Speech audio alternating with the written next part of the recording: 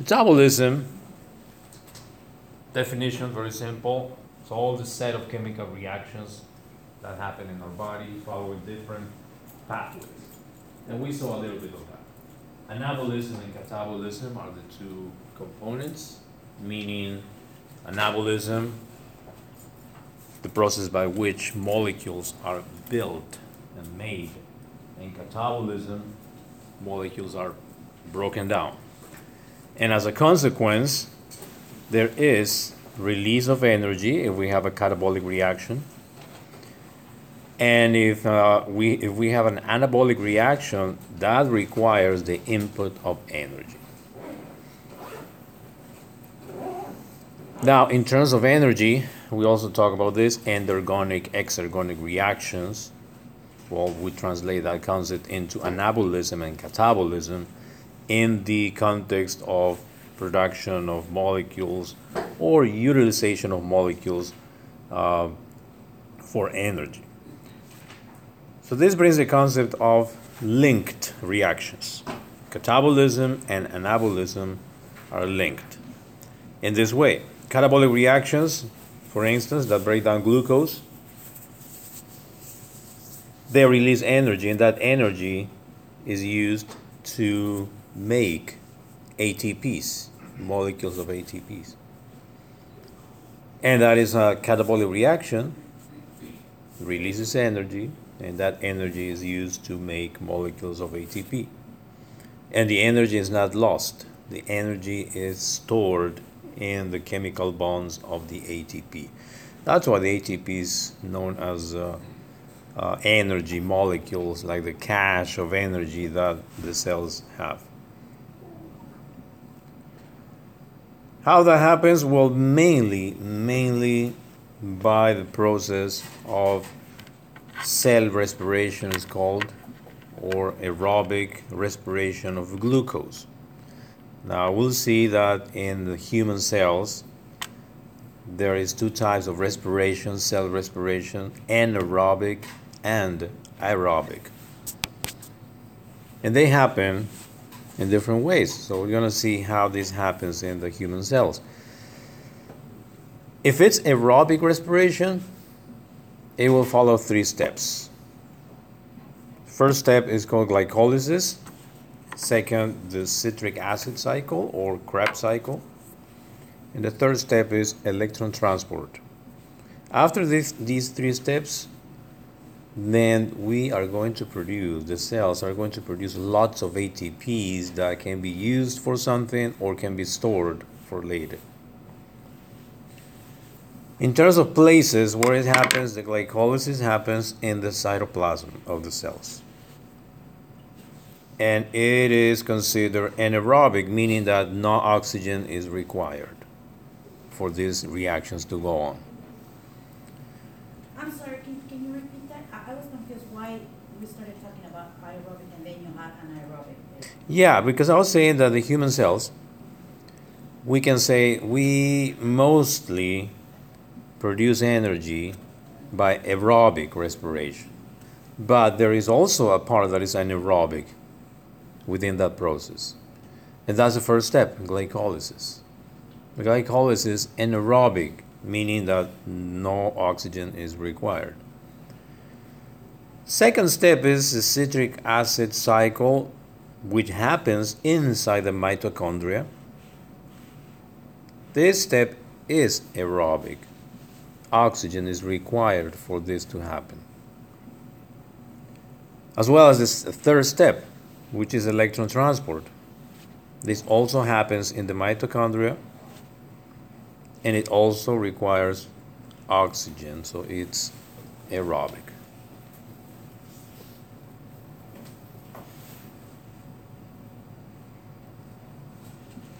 To have an overview and a big idea, the big picture, how the nutrients are related to this process of cell respiration, we have the diagram here. And it shows a very summarized way of how we use the nutrients and how the cells, what the cells do with those nutrients. Here is the blood, capillary blood vessel or blood vessel, any blood inside the plasma. What we have in the plasma is glucose. glucose circulating in the blood, in the plasma. Now, where is that glucose coming from? It is coming from the digestive tract. That's the glucose that we eat with our meals and we consume. But after the digestion process, it is broken down, all the nutrients, glycogen, every meal, broken down molecules until glucose. And glucose is found in the blood. But that's not the only source. Glucose only comes from our liver. We have glycogen, which is the polysaccharide, the storage form that we have in the liver. And the liver sends some glucose to the blood. So this glucose is in balance all the time. There has to be a determined amount of glucose in the blood so the cells can use it. Now when the cells get the glucose, now we enter into the cell. We see the glucose enter into the cell. Now the glucose is in the cytoplasm. What's going to happen here?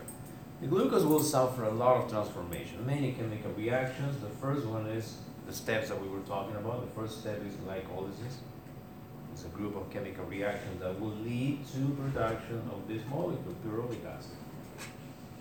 Now this pyruvic acid, this step of glycolysis happens in the cytoplasm, is anaerobic, no oxygen required. We just said that in the previous slide. And as we see here, anaerobic metabolism. This step happens in many cells for a little while. Muscle cells, skeletal muscle, they use this step a lot, but it's just one step of the whole 3 steps. Second step is happening inside the mitochondria here, in the lower part of the graph. Citric acid cycle, which is another group of chemical reactions going in a circle that will lead to the third, electron transport. And this is called aerobic respiration because oxygen is required for the pyruvic acid to go on into the second and third step. And as a product of metabolism, we have carbon dioxide plus water. This is a very summarized picture of all the things that happen. But it's good to have an overview how these steps happen, glycolysis, citric acid cycle, and electron transport, and especially where in the cell they happen.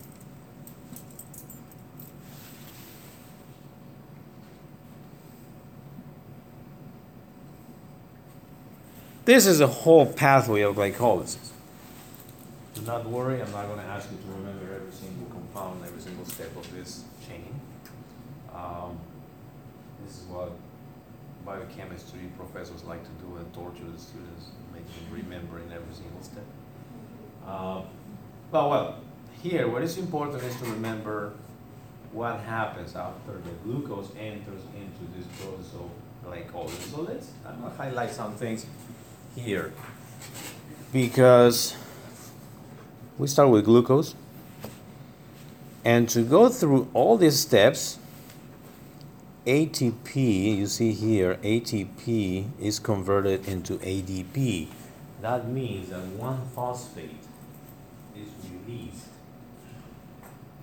and energy is released from this reaction. That energy, so this is an exergonic reaction, that energy is going to be used by the glucose, so glucose can go and get transformed into all these compounds. 2 ATPs have to be used here, 2 units of ATPs. So the glucose can go through all these 4 steps. And then, since the glucose has 6 carbons, we say that, hexose, it's split in 2 compounds with 3 carbons each. And continues a chain of chemical reactions here until we end up with 2 molecules of pyruvate or pyruvic acid, which is the same.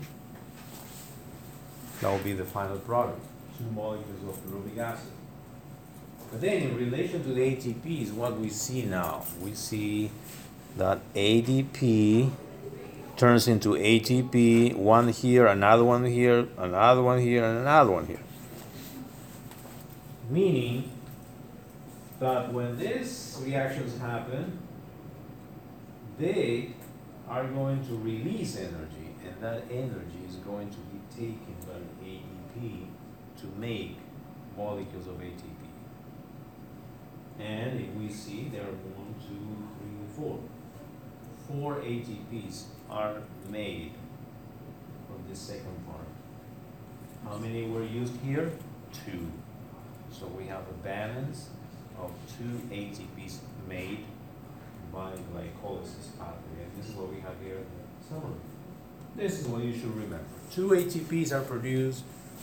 The net amount of ATPs are made from glycolysis. And this is a summary of pyruvic acid, ATPs, and 2 NADH. The NAD, we studied the NADs as the coenzymes that get hydrogens. They are going to get hydrogens from this chemical reaction. When the chemical reaction happens, hydrogens are released, but they are taken by this NAD. And that's what we say. At the end, we have NADH 2 units. Why is it important to consider that? Because those NADH are going to be used later to make more energy. Questions to this point? Yes, so initially you said that the ADPs in the middle, ATP, those release energy that are taken by ADP Right. to make ATP. Correct. And then in the end, we end up with 2 pyruvic 2 molecules of pyruvic acid. acid, okay, which in turn are 2 ATPs. And 2 net ATPs. This is something that sometimes leads to confusion, especially in the exams, because the questions are sometimes presented as how many ATPs are produced from glycolysis? And students answer 4. But it has to be well specified that it's net amount of ATPs. If it's net, we're talking about 2 ATPs. If it's just say how many are produced, well, I made 4 are made, but 2 are used. So the net amount is 2 ATPs. This is another way to represent. This is the same chemical reaction of glycolysis, but represented in like steps on the ladder. So we can understand this in this way. The glucose, to go to number 1, has to use energy from 2 ATPs. So it can go up to this point. A lot of energy here. Now this glucose is broken down to pyruvic acid and is going to release energy. That energy will be captured by 4 ATPs here, plus hydrogens are taken by NADH. So it's the same summary of reactants and products, considering these steps like the gaining of energy and release of energy of this step of glycolysis.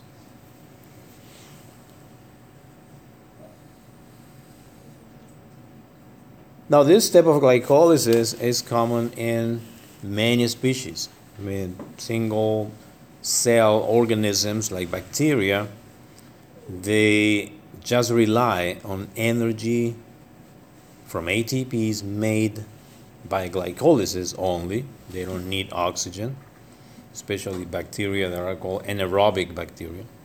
They don't need energy, they just rely on the ATPs produced by glycolysis.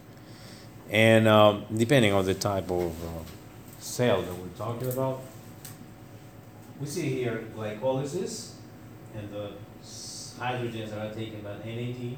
And those hydrogens are transferred into molecule of acetaldehyde, turn it into ethanol, and that's what we call alcohol fermentation or ethanol fermentation or fermentation reaction. But it is as a result of glycolysis. That's how the cells make their ATPs for energy. In the human cell, this is the picture here below. Those hydrogens may be transferred into a molecule of pyruvic acid and turned into lactic acid. In that case, it's called lactic acid fermentation.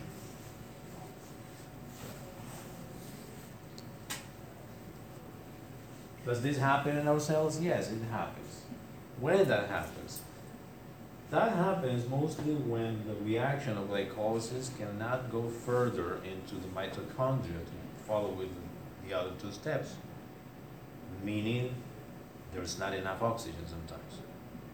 So oxygen is a limiting step, a limiting factor there. If there's oxygen, everything goes back to the mitochondria. We make a lot of ATPs. But if there is not enough oxygen, then we may end up with lots of lactic acid fermentation because this NADH is not getting into the mitochondria, and those hydrogens are released outside of the cytoplasm, making lactic acid. And this lactic acid is maybe dangerous for the cell. It produces problems. It changes the pH. And especially in muscle cells, that's what we call the lactic acidosis, or when we have muscular fatigue, is because excessive accumulation of lactic acid in the cells. Why? Because it's not enough oxygen. How come? Well, you start exercising, you're not in shape, your lungs are not providing enough oxygen, and your muscles start to, they need more ATPs, but they continue making it and making a lot of lactic acid in the cytoplasm and producing muscular fatigue. So again, and this lactic acid pathway is anaerobic. It is anaerobic, correct. Glycolysis in general is anaerobic, it's an anaerobic step.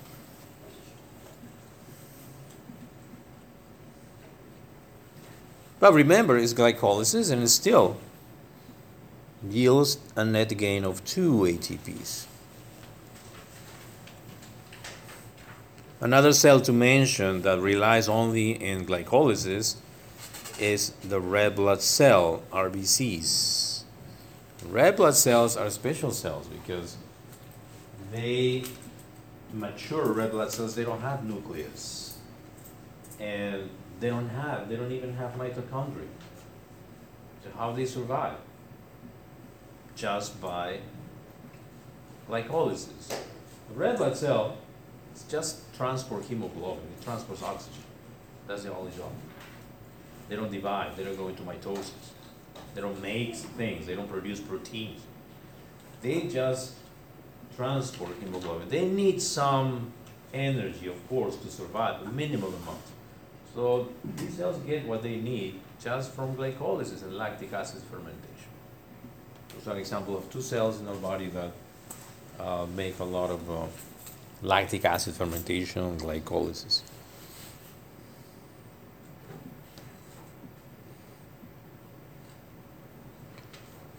Aerobic. So we said oxygen is a limiting factor here. If there is plenty of oxygen, and that's usually what happens with cells, if there is oxygen, enough oxygen, now the pyruvic acid, which is, remember, is a 3-carbon compound. The pyruvic acid will get into the mitochondria and continue with the next 2 steps. Here we see glycolysis in the cytoplasm, the other 2 steps in the mitochondria. What's going to happen here? Pyruvic acid will get transformed into acetyl-CoA, coenzyme A. And this acetyl-coenzyme A, which is a carbon compound, will get 2-carbon compound, will get into this cycle of chemical reactions called the citric acid cycle. And again, don't worry about remembering the names of the intermediate steps here. What is important is to see what comes out of these reactions. And this is what we have. 1 ATP made after the citric acid cycle. 1 FADH2, 2 hydrogens gained by this coenzyme, and 3 NADH. So this is what is coming out of that cycle of chemical reactions known as the citric acid cycle.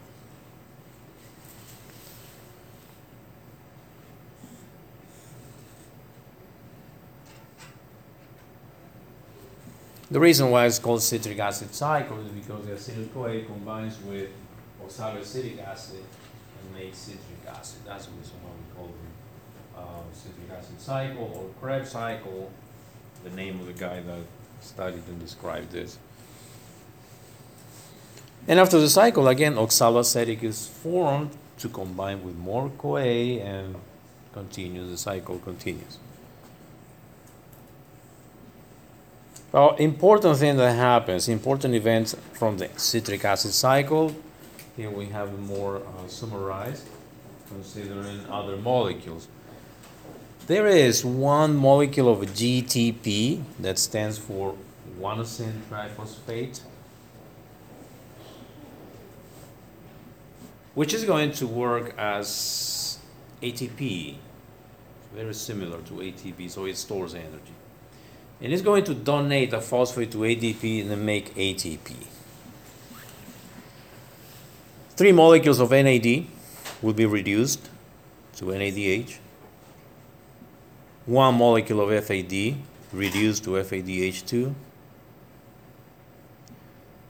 But if we want to make a summary and balance, consider that the pyruvic acid is turned into CoA, but there are 2 pyruvic acids. So for each molecule of glucose, we have to double the amount.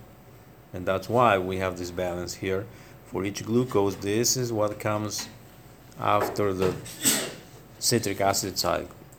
6 NADs, 2 FADs, reduced because we have hydrogen, 2 ATPs, and 4 molecules of carbon dioxide, which is just a waste product, is going to be excreted. But the NADH and FADH and ATPs are going to be important. Now we have 2 more ATPs being made here. So if the cell goes through glycolysis and then to citric acid cycle, now it's gaining more ATPs, just because there is oxygen in the as a factor. And then the third step, it's a very complex set of chemical reactions happening in the mitochondria called the electron transport and oxidative phosphorylation reactions. And all these names come from the details of the chemical reactions that happen inside the inner matrix, the inner membrane of the mitochondria.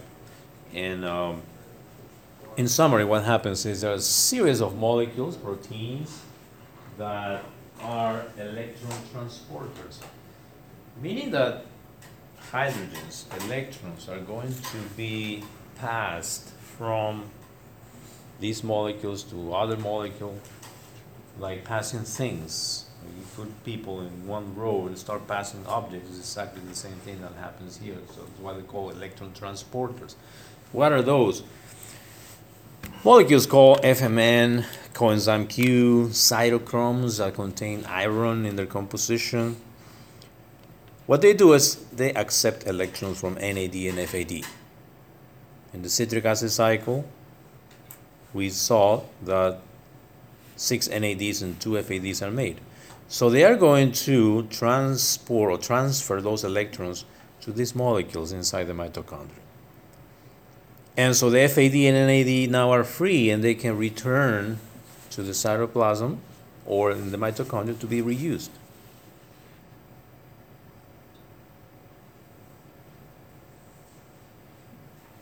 So all these transport molecules will pass the electrons down the chain and they're being reduced, oxidized, meaning gaining electrons, giving away the electrons, and pass it to the neighbor compound.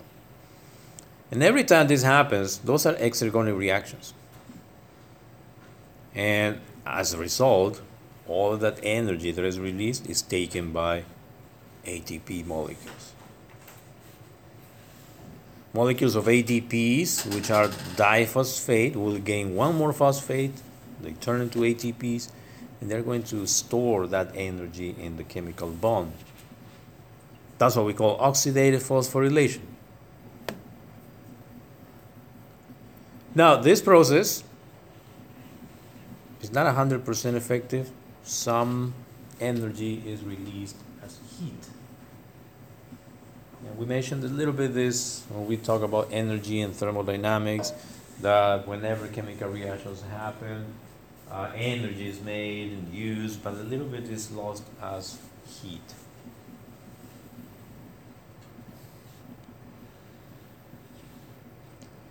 Now, the following diagrams are showing the theories of oxidative phosphorylation, electron transport, and how they happen. This is just to show how we start with NADH, who donates that hydrogen and transfer it to FNN. Now we are entering into electron transport, all these are electron transporters. And now you see how these hydrogens that contain 2 electrons and 2 protons, 2 electrons are going into this chain of passing and passing on. And at the end will be accepted by oxygen. And now these hydrogens, they will skip all this and they will join the oxygens here, and we have water produced.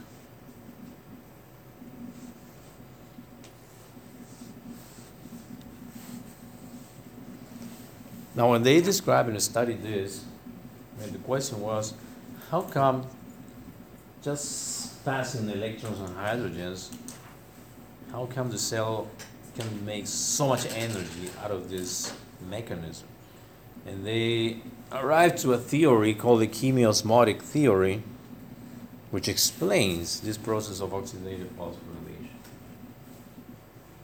How it happens? Well, those hydrogens that we see that are being transported, they are, here we see the NADH, releases a hydrogen and it enters into electron transport. Well, those hydrogens seem to be passed to the other side of the membrane, of the inner membrane of the mitochondria. So after this, all these represents the transporters of the electrons. So the hydrogens will be passed to this side, and there will be a lot of hydrogens here, but not many hydrogens in this other side of the membrane. And at that point, there is a protein also here. There is an enzyme at the same time, ATP synthase, which has a mechanism that makes these hydrogens go back, because gradient. We saw last time in diffusion, the molecules move from a higher concentration to lower concentration. That also happens here. You see a lot of hydrogens here being made, and not many here. So this protein opens the door, and all these hydrogens go through, come to the side. And every time the hydrogen gets in, one ADP gains that energy and makes molecules of ATPs. So that protein seems to have a mechanism like those revolving doors that are in some places. Now, how many people can go through those doors at the same time? Like 4 or 5 or 6 in only one movement. It's kind of like that. And that's why this oxidative phosphorylation is able to make lots of ATPs. And that's what we need. I mean, we're complex organisms. We have skeletal muscle cells that need to move and require a lot of energy. We have to make complex molecules, hormones that have many carbons, and we need a lot of energy in terms of ATPs. So would it be fair to say that because of the ATP synthase, you create a lot of ATP? Exactly. Yeah. And this is the description of what we just explained in the picture, the chemiosmotic theory, how the electron transport fuels the proton pumps, may bring the hydrogens from one side to the other side of the membrane of the mitochondria. And that concentration gradient makes the hydrogens go through the ATP synthase. And this one is going to make the ADPs plus phosphate into ATPs, taking all the energy and keeping it in the molecules of ATPs. So at the end, comparing how many ATPs or what amount of energy we produce from all these mechanisms, we make a balance sheet. Oxidative phosphorylation and electron transport, this is what we get at the end. Theoretically, we make the numbers and see how many ATPs are made from NAD, from FAD. We get from NADH, 3 ATPs. From FADH, 2 ATPs each. And we start making the numbers from the previous slide, like we have 6 NADs, multiply by 3, and so we end up with this balance. Theoretical ATP, 36 to 38 molecules of ATP per glucose. And you can see how effective, how efficient this mechanism is. Just glycolysis, 2 ATPs. But if we have oxygen and we go all the 3 steps, 36 to 38 ATPs per molecule of glucose. Now, this is another way, and books sometimes they go with more or less detail in this process. In reality, what happens is you always use ranges here, 36 to 38, or this one, 30 to 32. You see why? Because some ATPs are used in the process inside the mitochondria. That's why some books they show the balance and say the theoretical balance is 36 to 38, but the real is 30 to 32. Those are calculations. Those are just calculations and estimations, but for our purpose, we need to understand the comparison. Just glycolysis is 2 ATPs. After the whole process of aerobic respiration, 36 to 38. So there's a big difference in that.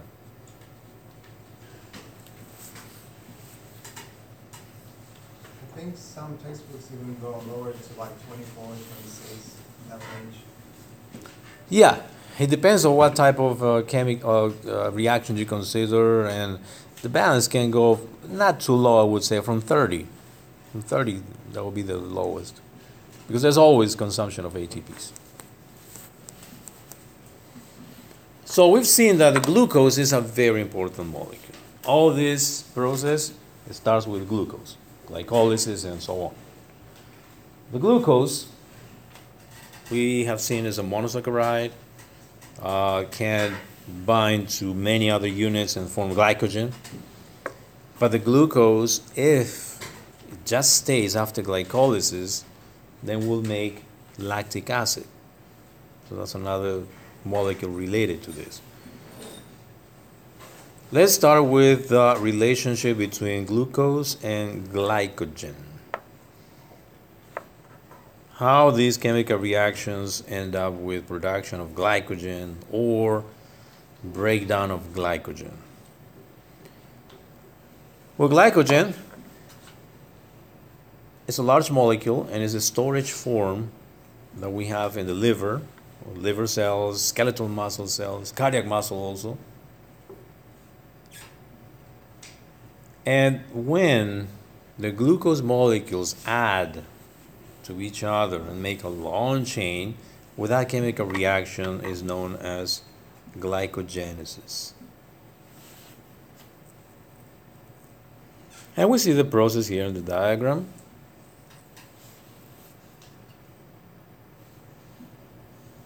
The glucose that is in the plasma will have different destinations. It may go into the glycolysis or can turn into glucose 6-phosphate. It just means that one phosphate is added to the molecule, and then bind to other molecules of glucose by glycogenesis and be stored in the liver as glycogen. And this follows just simple rules of balancing. If you have a lot of glucose enter into the cells, and all the cells are making ATPs of that, but if there's an excess of glucose, the cells cannot take more than just some number. So there's an excess of glucose, and that excess will go this way.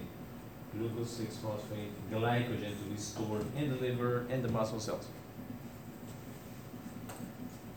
And that has a purpose, because as soon as we need glucose, we don't have to use the glucose from the blood plasma, only from the blood plasma. That would be terrible. That would be a disaster if we just rely on the glucose that we have in our blood. Because that means that if I'm going to run like for 1 hour, I need a lot of glucose. So that means that I have to be eating all the time, getting more glucose. And we don't do that. We take glycogen from the liver, what has been stored from the skeletal muscle, from the liver cells, we break down that glycogen and use those glucose to make ATPs that we need. And that's why the reverse reaction is here called glycogenolysis. Glycogenolysis. When we need glucose, we take it from the liver and muscle that have glycogen. When we go on the reverse reaction, we get glucose 6-phosphate, and now this can enter into glycolysis and continue the pathway to make more ATPs.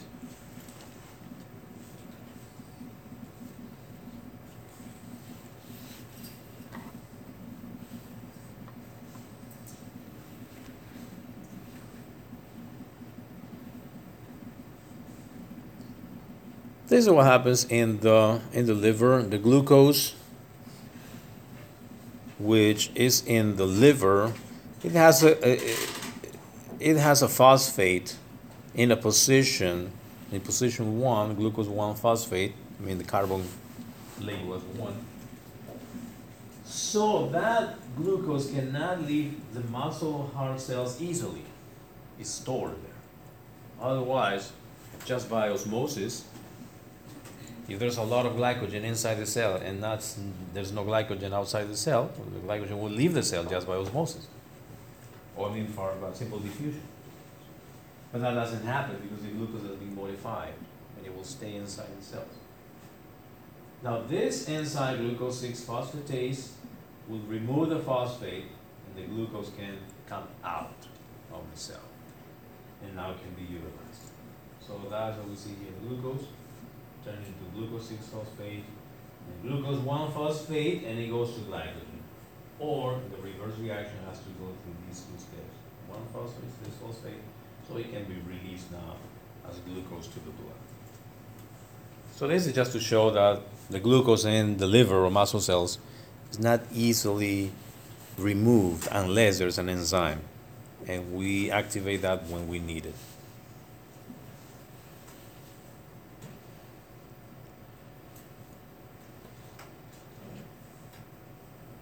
Now sometimes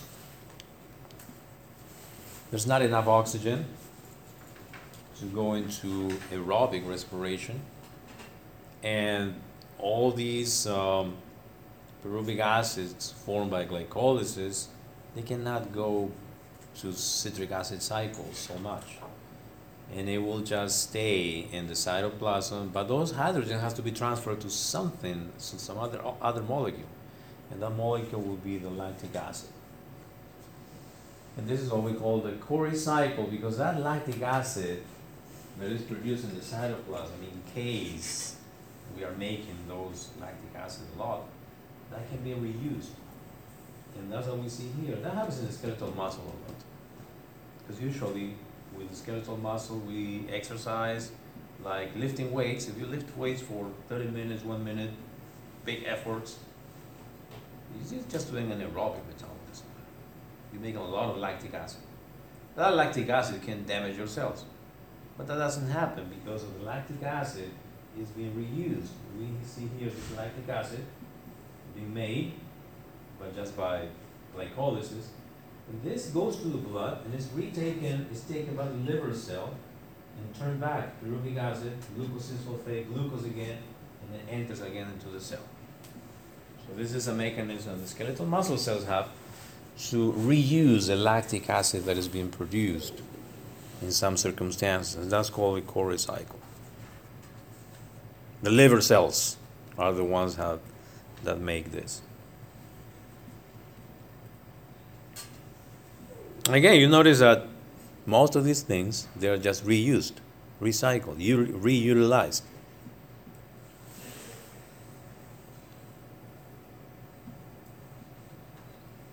Questions to this point? Now let's see what happens with lipids and proteins, and at the end we'll see how everything is related to each other.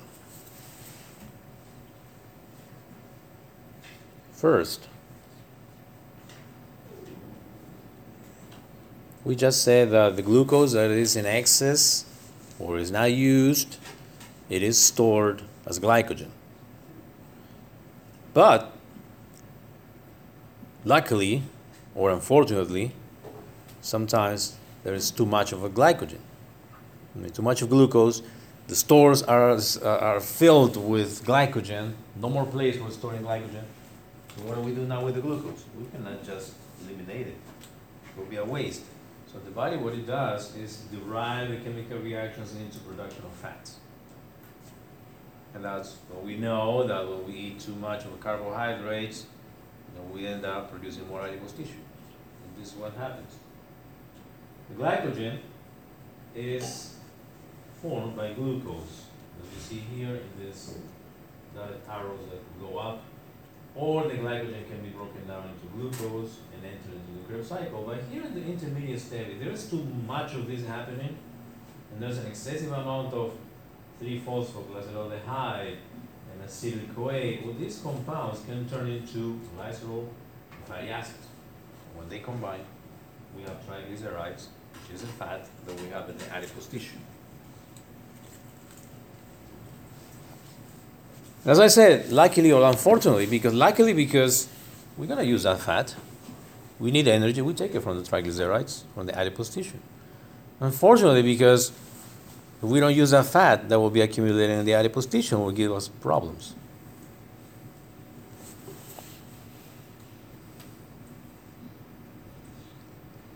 The acetyl-CoA, that compound that enters into the Krebs cycle or citric acid cycle, is the central molecule for production of lipids. As you see here, from acetyl-CoA, we make fatty acids that are the important components of the triglycerides, phospholipids for the membrane.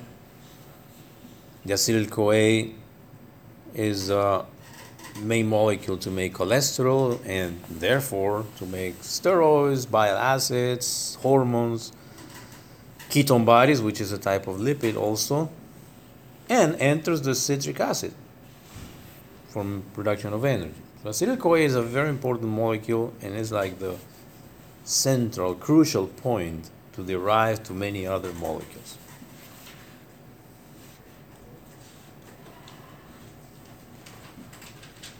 Adipose tissue, triglycerides, very good thing because it gives us a lot of energy, lots of energy from the triglycerides.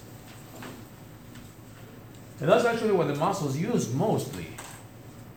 If you are walking or running for more than 30 minutes, after the minute 20, 25, what you're doing is your muscles are using triglycerides to make ATPs so they can move. So long-term triglycerides. And also the basal stage, we are just moving the muscles, we're mostly using triglycerides. But it has to be in a constant and regular rhythm when you start, like commonly say, burning fat. And it gives a lot of energy, and that's the reason why. Lipolysis is a process by which we break down the triglycerides and they turn into fatty acids and glycerol so we can use that energy. So the fatty acids will get into CoA, acetyl-CoA, and the acetyl-CoA will enter into the citric acid cycle to make more energy. And the glycerol is taken by the liver. There's no waste here. The glycerol, which is a 3-carbon compound, will be taken by the liver and converted into glucose. And the glucose into glycogen, perhaps. And we have a new word here, gluconeogenesis. Gluconeogenesis is the process by which glucose is formed from other compounds, like triglycerides. Triglycerides break down into fatty acids and glycerol, and the glycerol can be turned into glucose. So we're making glucose starting from fat. That's gluconeogenesis. And even from amino acids, from proteins, the glucose can be made from proteins or amino acids. That's called gluconeogenesis. The process by which we utilize the energy from the fatty acids is by beta oxidation. This is the name of the reaction. It is the removal of molecules of acetic acid from the fatty acids. And at the end, we'll have acetyl-CoA. And that acetyl-CoA can enter into the citric acid cycle. Every 2 carbons on the fatty acid chain, 1 acetyl-CoA is formed. So if we have a fatty acid with 16 carbons, we will get 8 acetyl-CoAs. And each of these acetyl-CoAs will enter into the Krebs cycle. That's why lots of energy can be made from these fatty acids.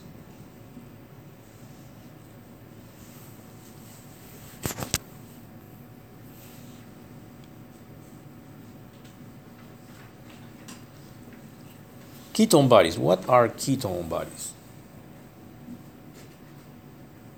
It's related with lipolysis.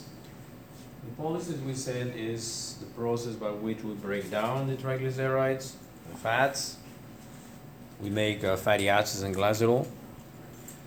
But when we are breaking down too many triglycerides,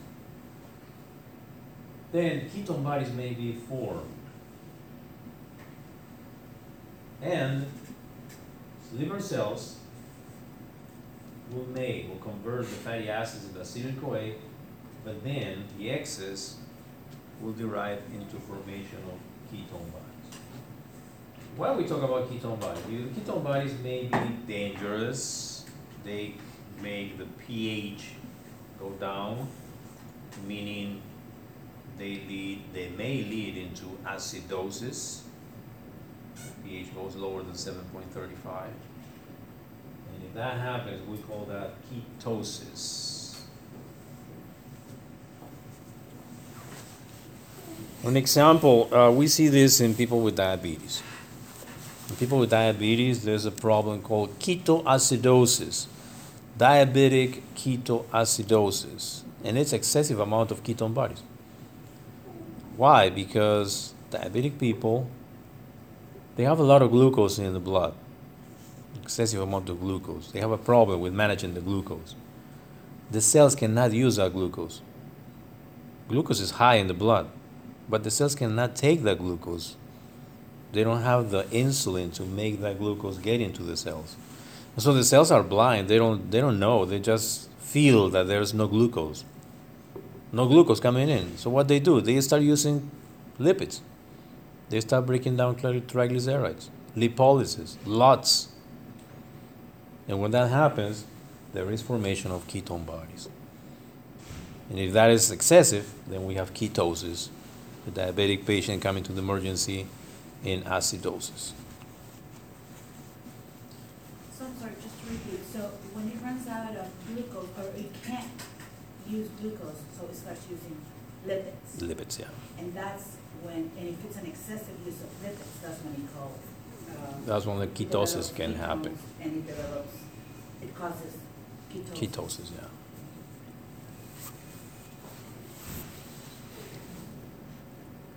Ketosis is also seen when we starve, we fast for prolonged periods of time.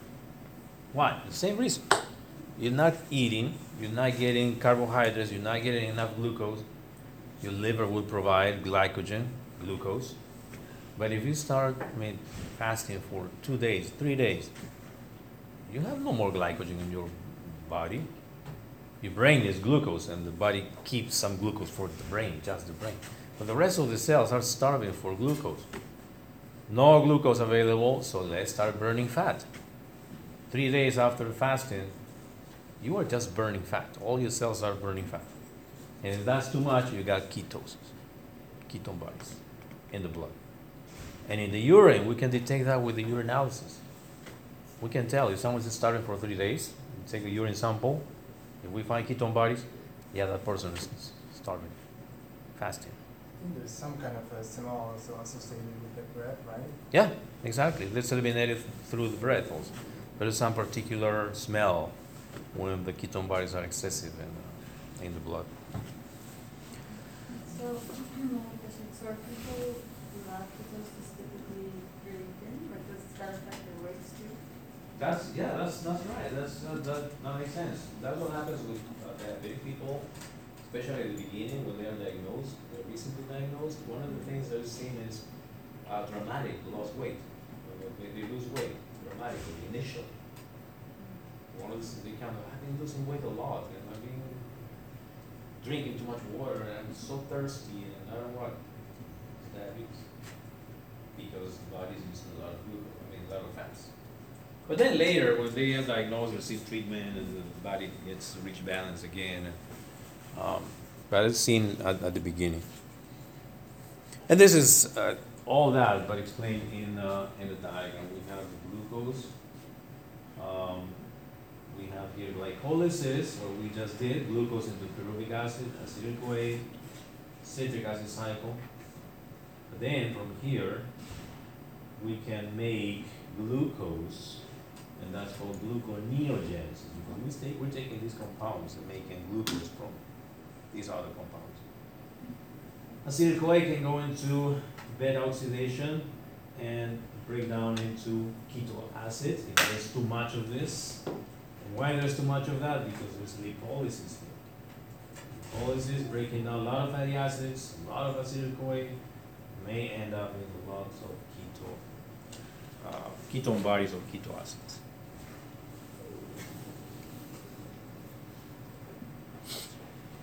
yes. When does actually your body start to also break down your skeletal proteins? Oh, sorry, say it again. The body is running low of the source of glucose or fatty acids or lipids.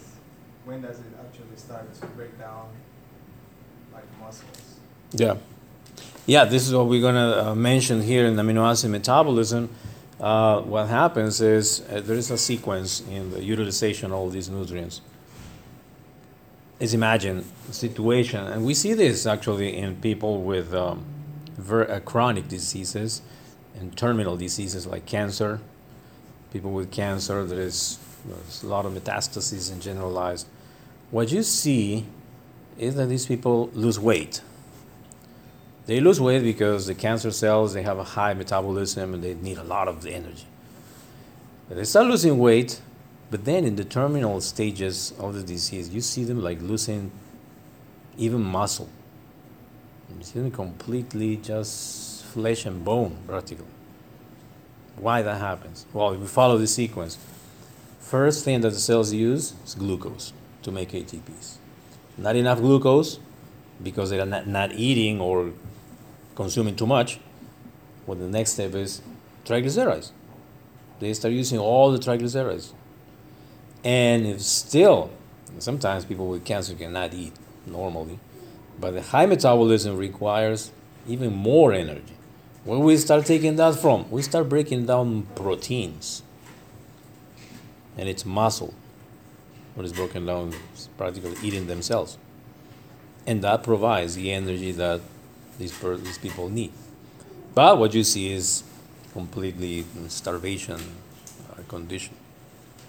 It's balanced. The body tries to use whatever it can to keep the metabolism. Amino acids are the units of the proteins. The difference with other molecules is the presence of nitrogen. Amino acids are used to make proteins. So there's a list of amino acids that we need to eat. We call essential amino acids. And the rest of the amino acids, we can make it. The liver will make all these amino acids that we need to make proteins. But if we make more amino acids or consume more amino acids, more than the amount that we need, the excess can be used as energy. Actually, it's not what happens first. What happens first is you eating too much proteins, you're going to eliminate that nitrogen.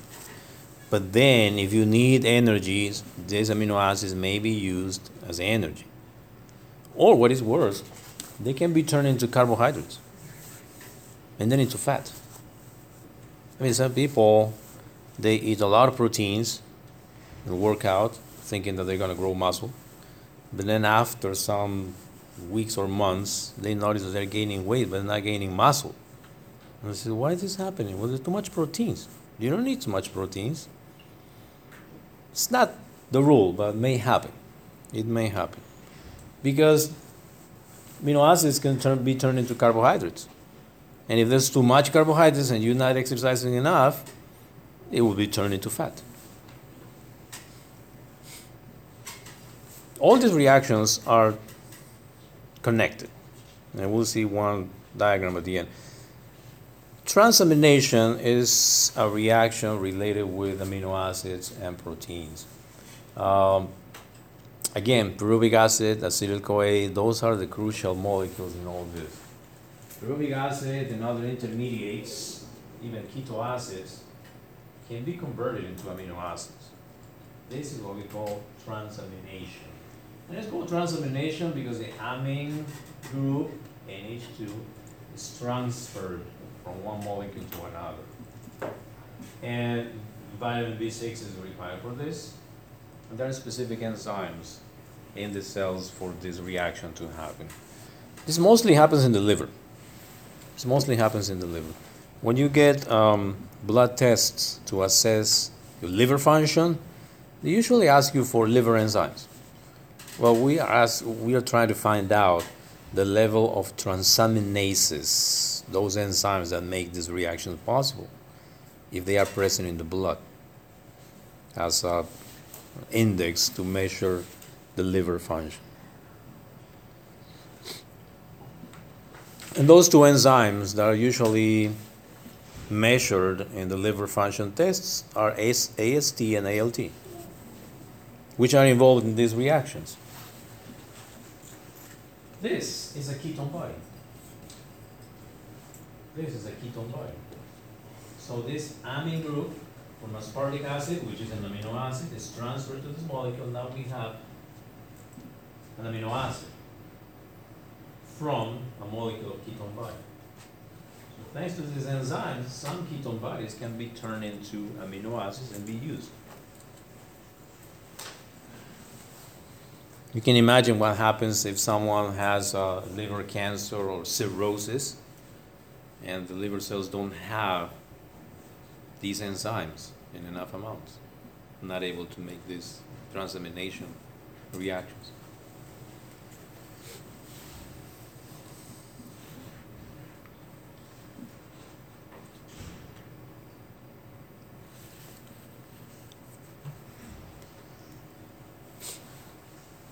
And this is to show how the amino acids can enter into the citric acid cycle. See here, pyruvic acid, acetyl-CoA, citric acid cycle. And all the pink boxes are showing different amino acids that can be turned into or pyruvic acid, or acetyl-CoA, or some of the intermediates of the citric acid cycle. So in that way, the amino acids can enter into the machinery of making energy. And this is what happens when we break down protein. We start breaking our muscles, and the amino acids can enter into the Krebs cycle to make more energy.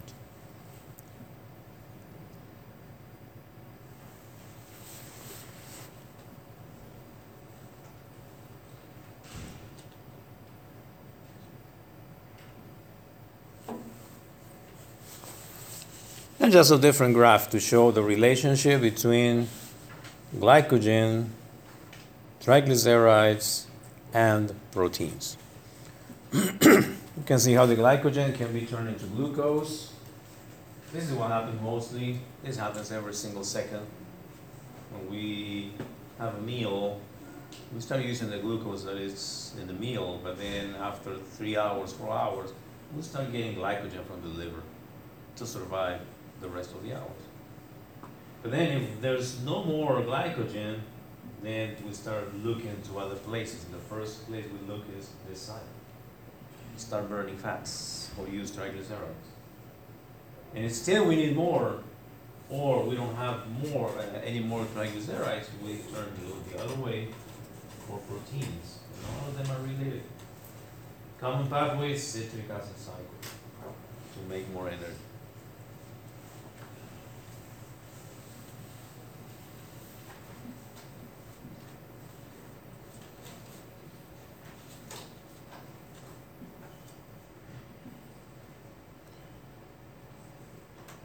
Don't spend your time remembering every single amino acid and what part of the cycle enters into the chain. No questions are coming from this slide. But here we can see how different organs use different compounds. In primary situations, not exclusively. The brain, glucose, it relies on glucose. Brain tissue, nervous tissue relies on glucose. Even after we are starving or in very bad conditions, we still have glucose in our blood, and that glucose is reserved for the brain and nervous tissue. Skeletal muscles. Skeletal muscles in resting conditions, they rely mostly on fatty acids. The liver, fatty acids. Heart, still fatty acids, in less amount. In second place, glucose. All these organs can use ketone bodies in more or less degree. And that's actually how they survive. Ketone bodies are good. They can be used by the cells. The excess is dangerous. Well, that's how the organs and the cells of different tissues survive, using different types of nutrients. Lactic acid. Lactic acid is formed mostly in the cardiac muscle cell, but it's quickly recycled. Otherwise, the heart will have problems, and the heart contracts for a lifetime. Questions, comments at this point? Okay, let's take a 10-minute break and then come back for the next chapter, which probably will not finish, but let's get into the next chapter. Go ahead and take a 10-minute break.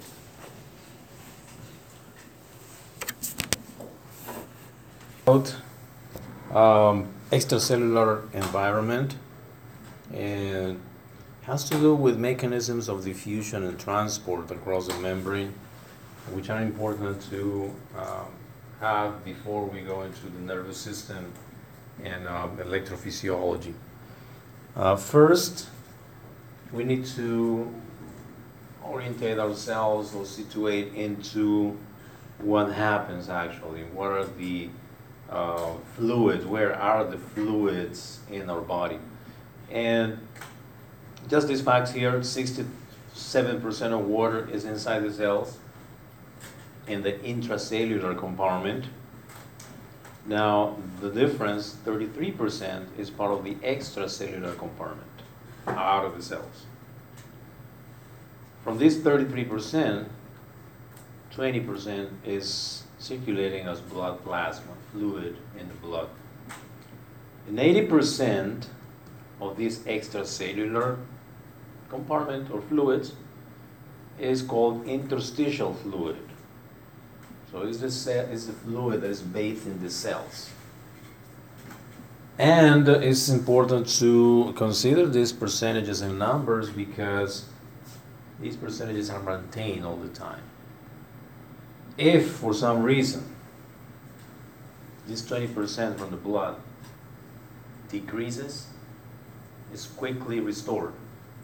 How? Well, we move water or fluid from the interstitial space to keep all these percentages and proportions.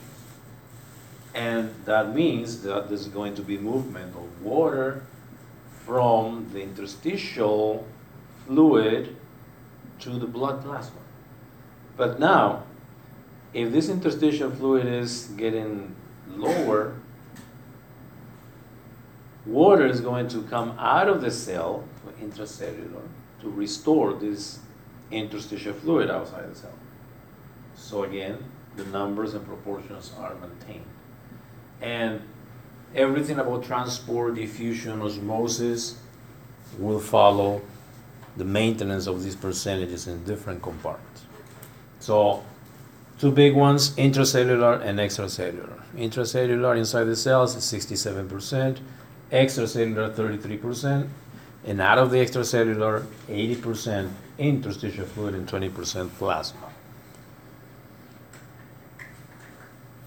So this is another kind of, what is it, that keeps on balancing itself. What is it called? What is an example? Homeostasis. Yes, thank you. Homeostasis. Yeah, that's exactly what it is. Everything, all the mechanisms can be understood in terms of homeostasis or maintaining the balance, dynamic balance. It changes, is restored. If it cannot be restored, then we're in trouble. We may have dehydration, we may have overhydration. So to move all these fluids and solute substances across membranes, we have to consider the plasma membrane as a semi-permeable membrane or selectively permeable membrane. Some substances will go through and some substances will not. What are the molecules that are not coming through? Proteins, nucleic acids, in general, large molecules. And what substances go through? Small molecules, ions, sodium, potassium, calcium, nutrients, small nutrients, amino acids, carbohydrates, monosaccharides, some wastes. One determinant factor is the size of the molecule. Proteins and large molecules will not go through the membrane. So how these substances move? There are different mechanisms. We can divide all these transport mechanisms into two big groups.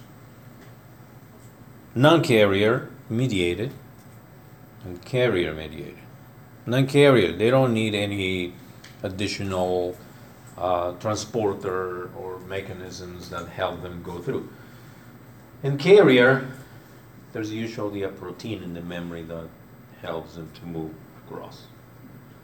Now, in the non-carrier mediated, we can describe these different mechanisms. Simple diffusion of lipid soluble. The membrane is lipid. So substances that are lipid soluble can go easily through the membrane.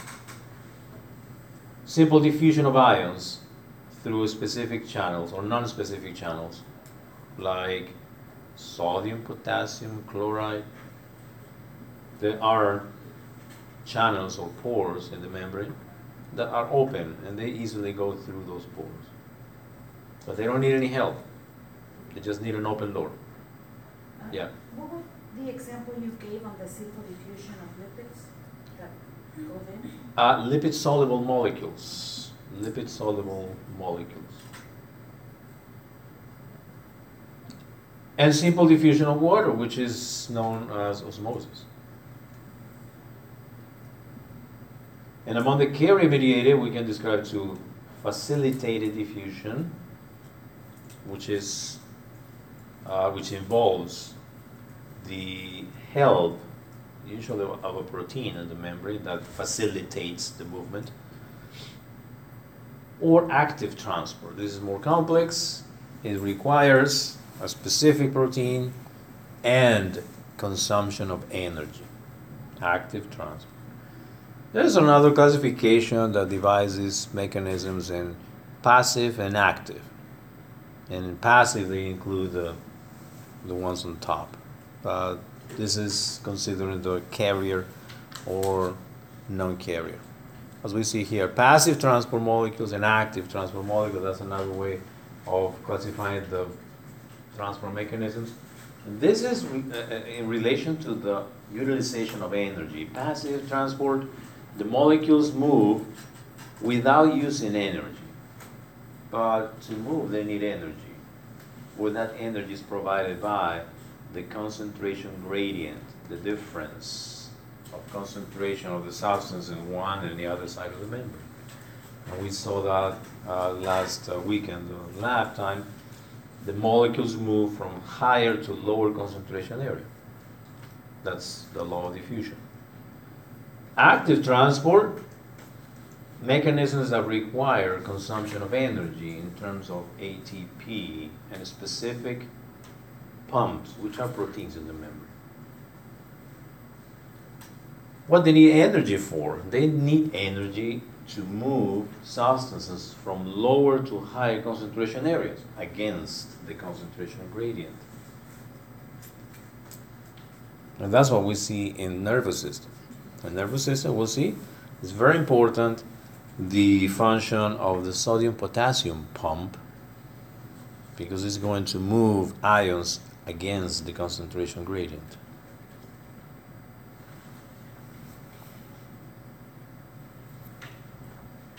That's a representation of the passive and active transport mechanisms. In passive, what it drives the movement is the concentration gradient. There's more molecules in one side, so the molecules will move across the membrane following that concentration gradient. Maybe simple diffusion or facilitated diffusion. You see a protein in the membrane that is facilitating, is helping the movement of molecules. But there is no consumption of energy. On the other side, active transport, you see the molecules moving against the concentration gradient, because these four, there are 2 squares here and 5 here. So these are moving against the concentration gradient. And for that, energy is required, ATP, and a protein, and a pump that brings the molecules inside against the concentration gradient.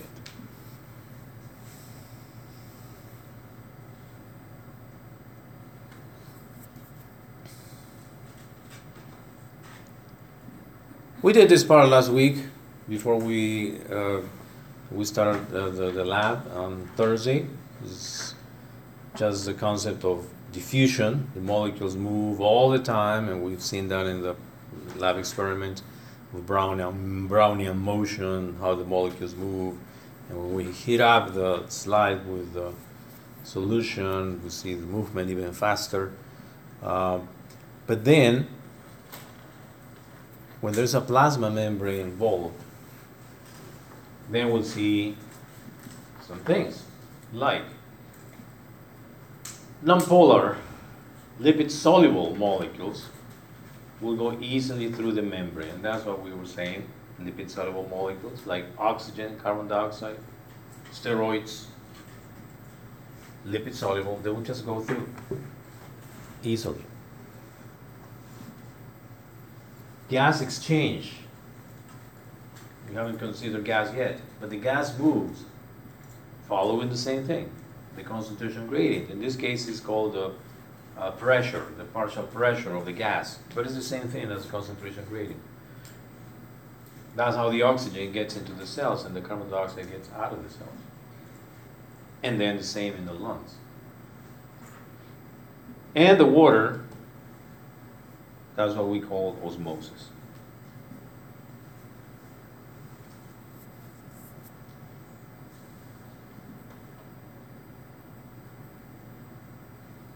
And that's just to represent the movement or diffusion of oxygen and carbon dioxide following the concentration gradient.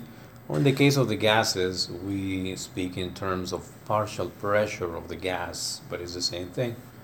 It's wherever there's more, we'll move to the place where there is less of that.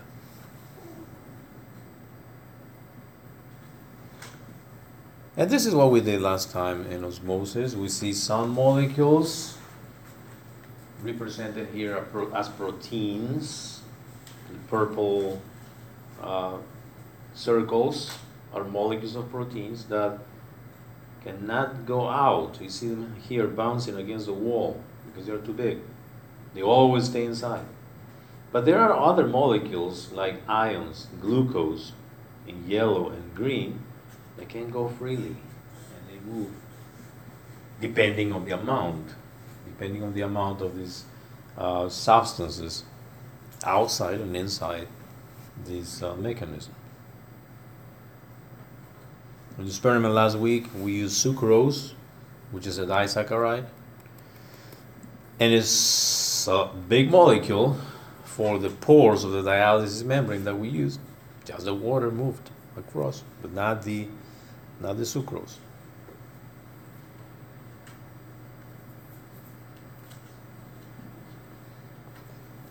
Now, first thing to consider in movement or transport of substances is what we said, that there are channels, pores that are open all the time. Some others, they have like gates that open and close depending on different factors.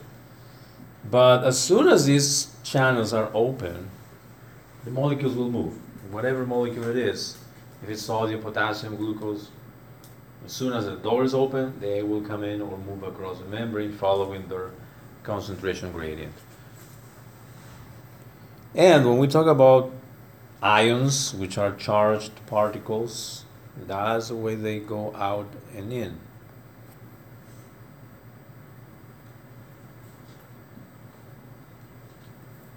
And there are factors that control or determine how well diffusion will happen. The rate of diffusion. It is measured by how many particles go through in a unit of time. But the factors are here.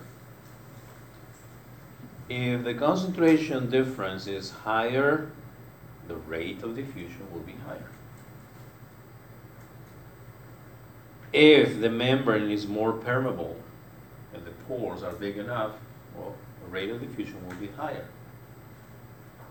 If we increase the temperature of the solution, we increase the movement of the molecules, so more molecules will go through. Or if there is more membrane, more surface area exposed, of course there will increase the rate of diffusion. That is one of the reasons why the small intestine is 20 feet long, to have more surface area for diffusion. If the small intestine were like 3 feet long, all of us would be starving, not getting enough nutrients. There will be not enough time to absorb all the nutrients.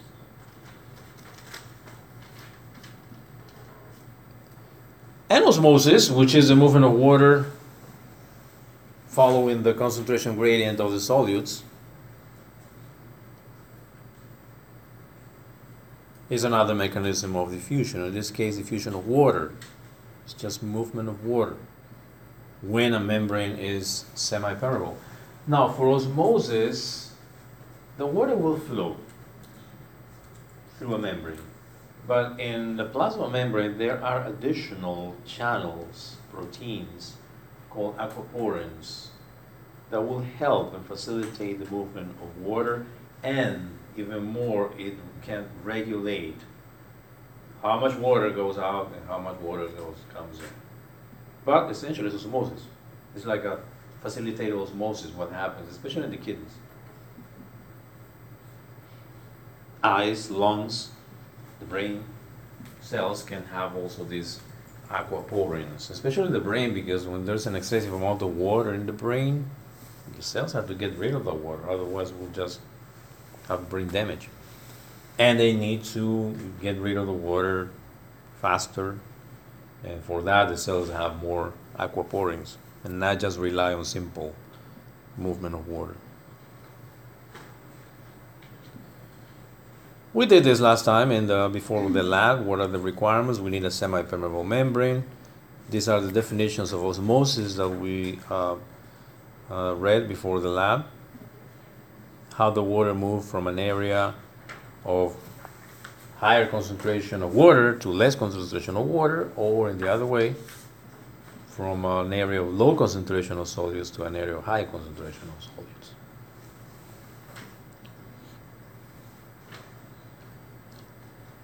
Osmotic pressure. What is osmotic pressure? Osmotic pressure is that force.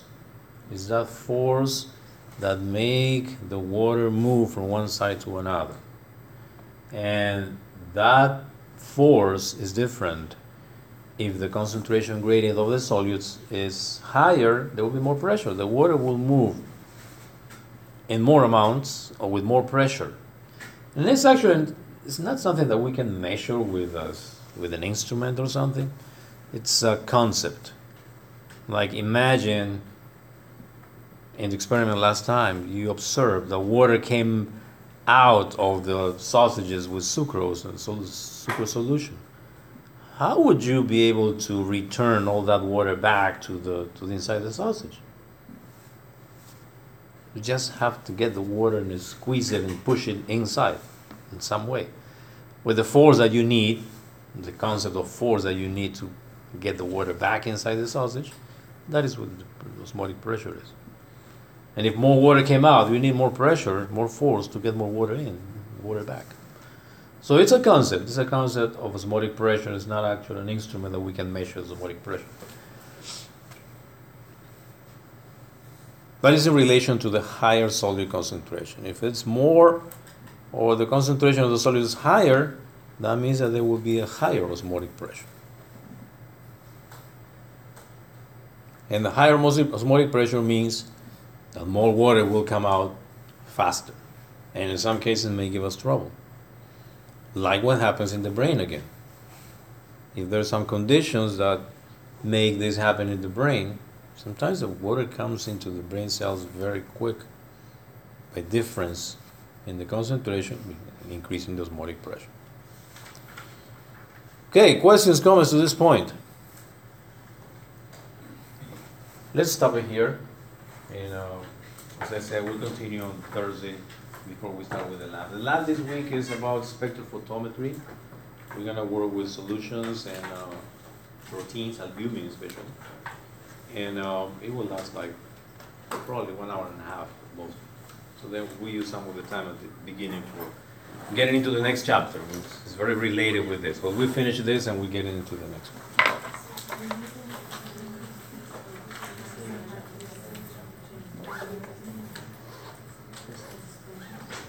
We won't have a quiz this Thursday.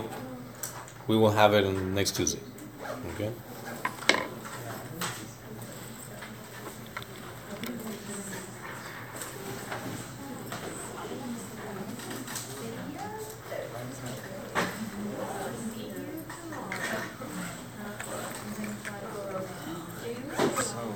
Just a quick question. So for exam 2, do you know what chapters those will be on? Or Not yet. We have to determine according how we go. Yeah.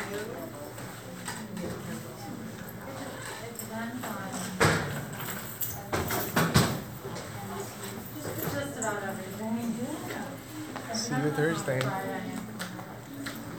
Bye. Does she leave out stuff for you to study before your test? So we have to know all the instructions for the school. Oh, she's not on the.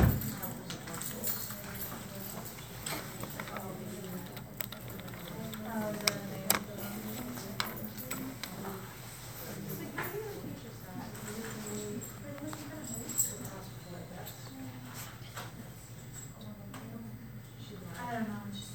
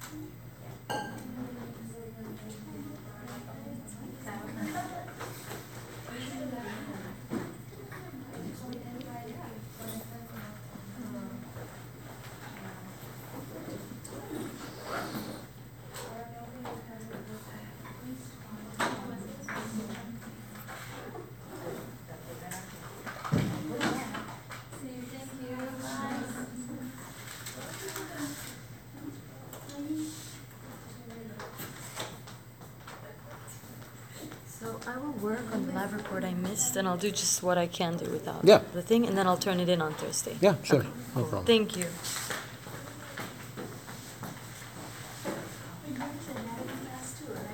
Are you ready? Or no?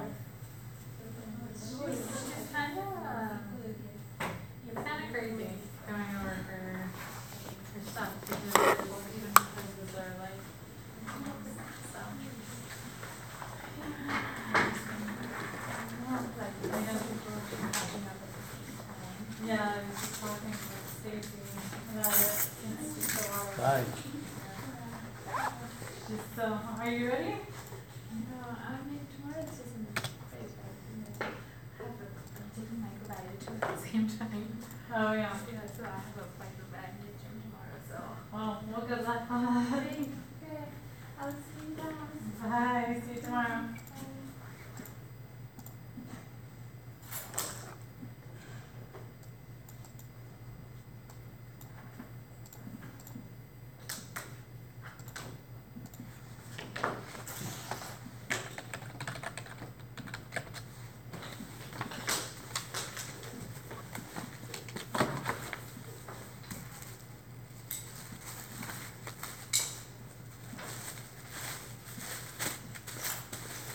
Bye. Bye.